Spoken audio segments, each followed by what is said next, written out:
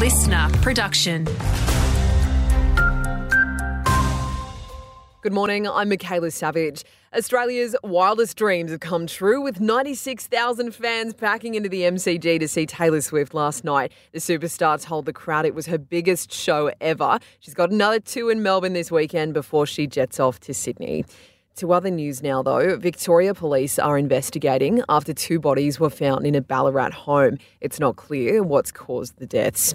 While New South Wales Police are looking for the driver of a white Audi hatchback that allegedly failed to stop after hitting a 13-year-old boy who was riding his bike in Sydney's Inner West last night. He's in a stable condition in hospital.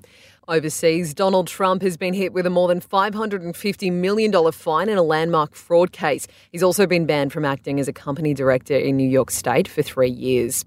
Russian opposition leader Alexei Navalny has died, according to the country's prison service. US President Joe Biden is adamant Vladimir Putin is responsible and says Navalny's courage will not be forgotten.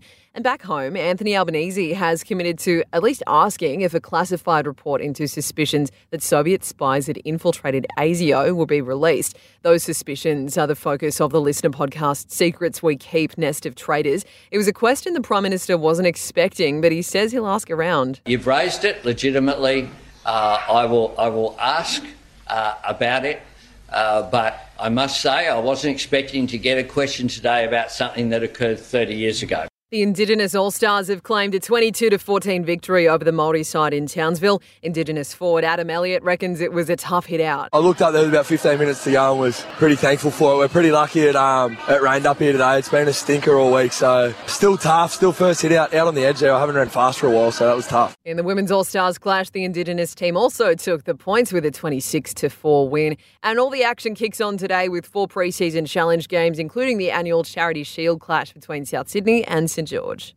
Annabelle Sutherland's just the 5th Aussie woman to record a Test double hundred, and she's only 22 years old. The youngster leading Australia to a massive 432-run lead heading into day 3 of their one-off match against South Africa at the Wacker.